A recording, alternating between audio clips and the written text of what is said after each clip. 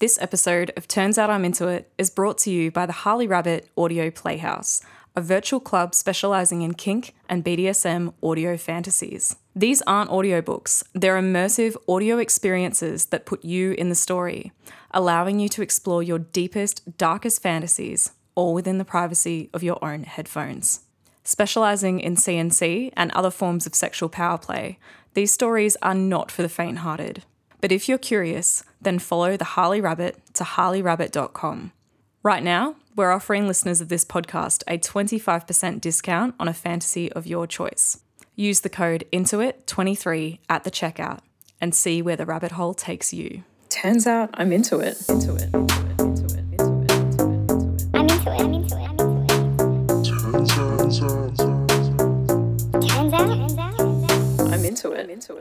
Hello there. This is Harley Rabbit back with another episode of Turns Out I'm Into It, a show all about helping you discover your kinky self and live your best sex life.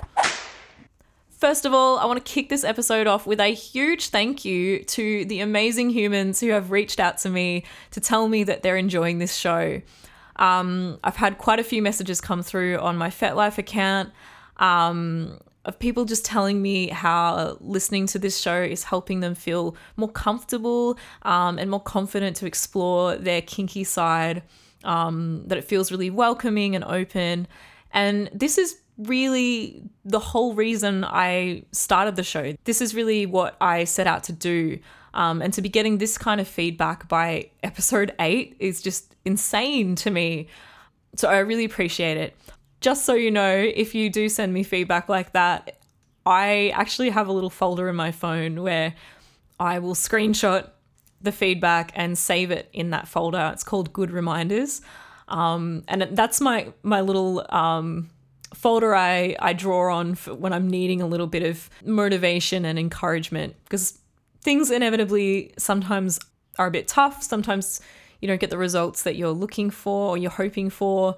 Sometimes you get someone tearing you down on the internet and it gets to you. So I save these really positive messages to remind me that I am actually making a difference and what I'm doing matters and that I am actually helping people. So yeah, if you ever do send me some positive feedback like that, just know that it actually goes a long way. If you are really enjoying the show, other ways to support me are to, first of all, subscribe if you haven't already. That makes a huge difference. And if you're comfortable, if you could leave a review and a rating, that makes a huge difference as well. All right, so on to today's topic. I thought it might be interesting to have a little bit of a chat about why it is most of us feel awkward talking about sex. Why is it such a difficult topic for so many people? And this is just sex in general, not even kink and BDSM, just regular old sex.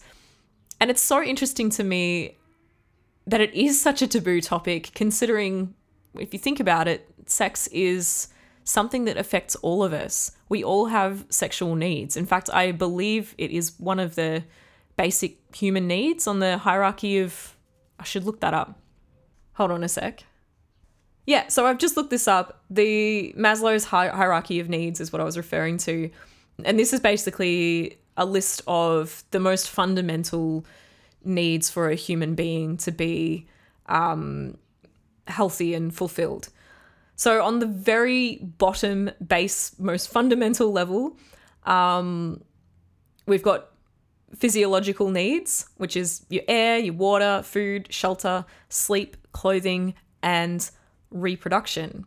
Now, you could argue that reproduction implies sex. That's kind of how things work. But sex isn't always about reproduction, right? So the next level, we've got safety needs, which is about your personal security, employment, health, and property. And then above that, we've got love and belonging. And this one includes friendship, intimacy, family, and a sense of connection. And I definitely feel like sex falls on this tier of that hierarchy. If sex is so fundamental to our health and prosperity, then why is it so hard to talk about? I was having a conversation the other day about this, and the person I was talking to said it's Similar to death. Death is another topic that affects every single one of us, but it's something we're so uncomfortable with speaking about. It's also something that we might have been much better at speaking about in ancient times, but our modern day culture has really moved away from that. So why is that? Why have we become so incapable of having open and real conversations about our sex lives? Not just with our friends or people in our life, but with our intimate partners. So many people in relationships out there are not able to communicate their needs, and that lack of communication causes so many issues within the relationship because people's needs aren't being met. And this isn't a skill that we are taught. Nobody tells us at school how you're supposed to have these conversations with your partner. In fact, our society as a whole kind of reinforces the opposite. If you think about the way sex is represented in the media, in TV and movies, think about any rom-com ever, and there's this classic scene of when the couple finally get together and they have this beautiful, passionate sex, and it fades out or it cuts away to this next scene of them laying next to each other, panting with big smiles on their faces, thinking, oh, that was amazing, you know? They just had the most amazing, mind-blowing sex, and it's just meant to work like that. And the underlying message of this is that all you have to do is find the right person and sex just works. Everything's great. But this is pretty unrealistic, right? Sex requires a lot of communication and learning and trial and error. I was actually reading an article about this when I was researching for this episode. There was an article in The Guardian where the author was saying it was a good thing that Hollywood sex was nothing like real sex, because actually, let me read a quote to you to illustrate this point. I think it'll be on my phone. Yeah, here we go. So this article, if you're curious, the article is called "Sex in Real Life Isn't Like Sex on Screen." And that's a good thing. It's written by Stuart Heritage.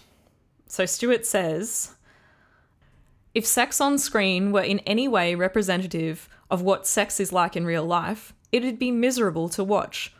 Films would need to come with sick bags and disclaimers warning viewers against scenes that might cause shame and guilt. I find this article absolutely infuriating. I don't know about you, but this viewpoint that we need to make sex on screen so dramatically different than what it is in real life implies that we have to cover up something disgusting and shameful. And that's not the case at all. When you get together with a new partner, no, the sex doesn't just happen, but this process of you working it out together is actually really intimate and fun and exciting in itself. There's nothing to be ashamed of about that. Part of the thrill of a new relationship is discovering what each other like. And I don't think this is something that we need to hide away from. The fact that sex is so misrepresented on screen is actually really harmful, in my opinion, because the message that you're putting across is that it's just supposed to work and there's no need to have a conversation about it. If it doesn't work, then there must be something wrong with you or wrong with the relationship. And that's where the real shame and guilt manifests. If you're not happy and not satisfied in the sex that you're getting, if it isn't just happening for you and it's not expected that you can have a conversation about it, then you're going to internalize that as some kind of failing on you that you have no ability to work on or change. And that sucks. Now, so far I've just been describing regular old vanilla sex. If we can't even talk about that with our partners, then how on earth are we supposed to have a conversation around kinky desires? This brings me to a new point, which is in our culture, in our society, there is one very particular type of sex that is okay. And that is generally a heterosexual couple passionate, romantic, maybe a little bit of male dominance. That's what we would call normal, acceptable sex. So if you are going to have a, quiet conversation about sex, that's the kind of sex that's okay to talk about. But that is a very narrow scope of what human desires actually look like. And if you want to get an idea of how broad this actually is, go to FetLife and check out the list of fetishes that you can list on your profile. It is endless. People's sexual desires are so diverse and so interesting that it is such a shame that we've really narrowed down one very particular type of sex to be the only sex we can talk about, if we can even talk about it. If you're listening right now and you've got some desires that you'd like to try, but you are feeling a sense of shame or you don't know how to bring it up with your partner, then please know that that is not any kind of failing of yours. This is the world that we live in, the society that we live in right now. The world is extremely conservative, but it is slowly getting better.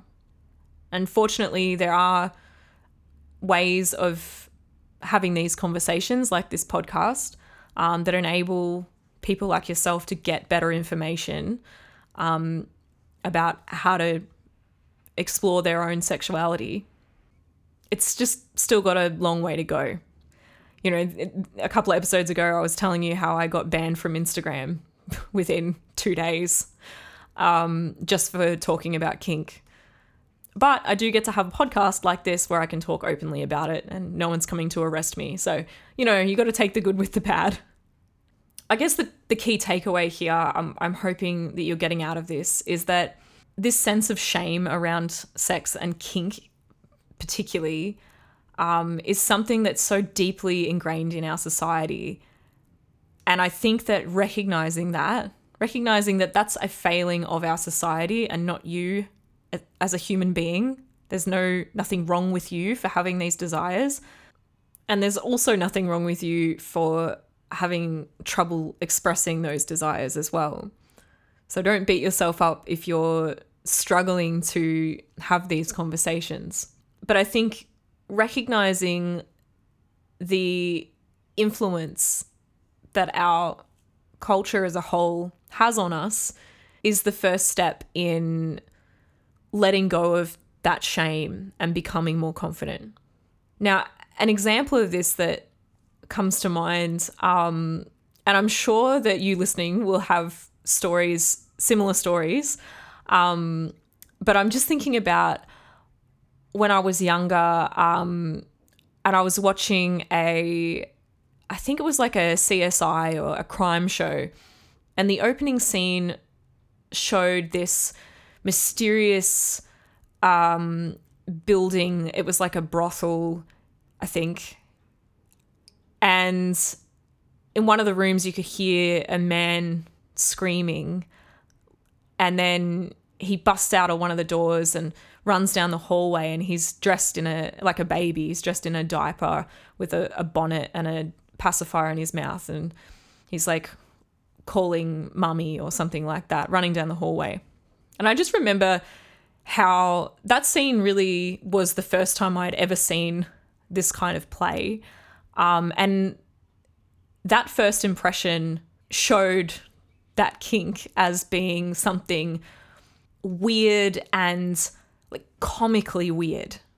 Like, these people are freaks that are into this. So that was my first introduction to age play. And that stayed with me without me even realizing that it stayed with me as a judgment on this whole area of kink. Age play has always been, since that moment, has always been something that is really perverted and wrong, and I could never be into that. But turns out, when I actually met some people who were into age play, and they were perfectly normal, awesome people, I remember having this conversation with Slade about it, where both of us had been very defensive, like thinking, oh God, no, that's not for me, as we were talking about it. But then we started to maybe entertain the possibility that maybe it could be fun to try that. I don't know. And that first little hint of open-mindedness where I could let go of those preconceived judgments about age play allowed both of us to explore something new.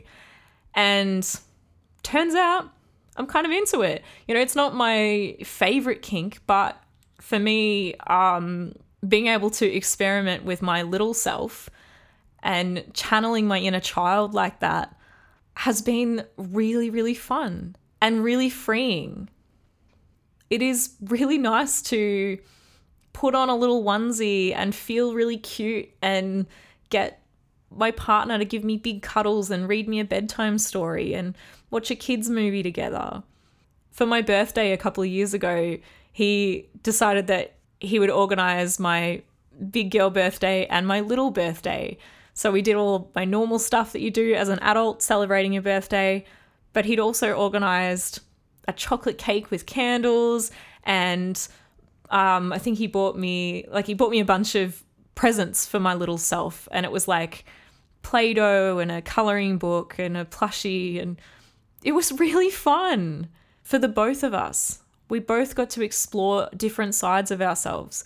For me, it was letting my inner child take the reins for a little while, which I won't get too deep into that rabbit hole right now, but that has actually been quite healing for some childhood stuff that I've got going on.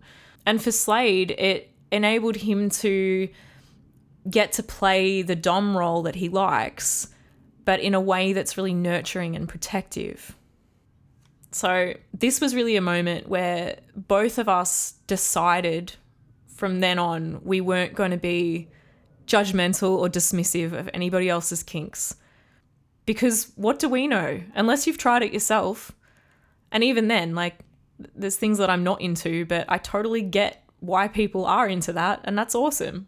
Anyway, hopefully you've pulled some value out of this episode. I wasn't expecting to be sharing stories about age play here, but it really felt like the best example. It really demonstrates this point of how the culture that we grow up in really influences our own judgments. And unless we're aware of that, we never actually get a chance to take a step back from those judgments and figure out whether they're actually true for us. All right, I think I might leave it there today. I hope you've enjoyed this episode. If you did, please remember to subscribe, leave a rating and a review if you can. And till next time, play safe, have fun, and I will see you soon. Bye.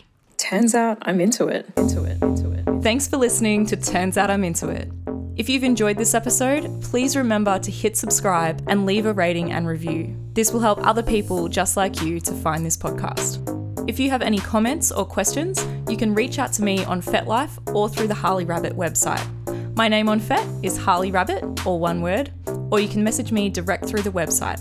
Go to harleyrabbit.com/podcast. I hope you've enjoyed listening to the show. I will be back soon with another episode exploring the wonderful world of kink. Turns out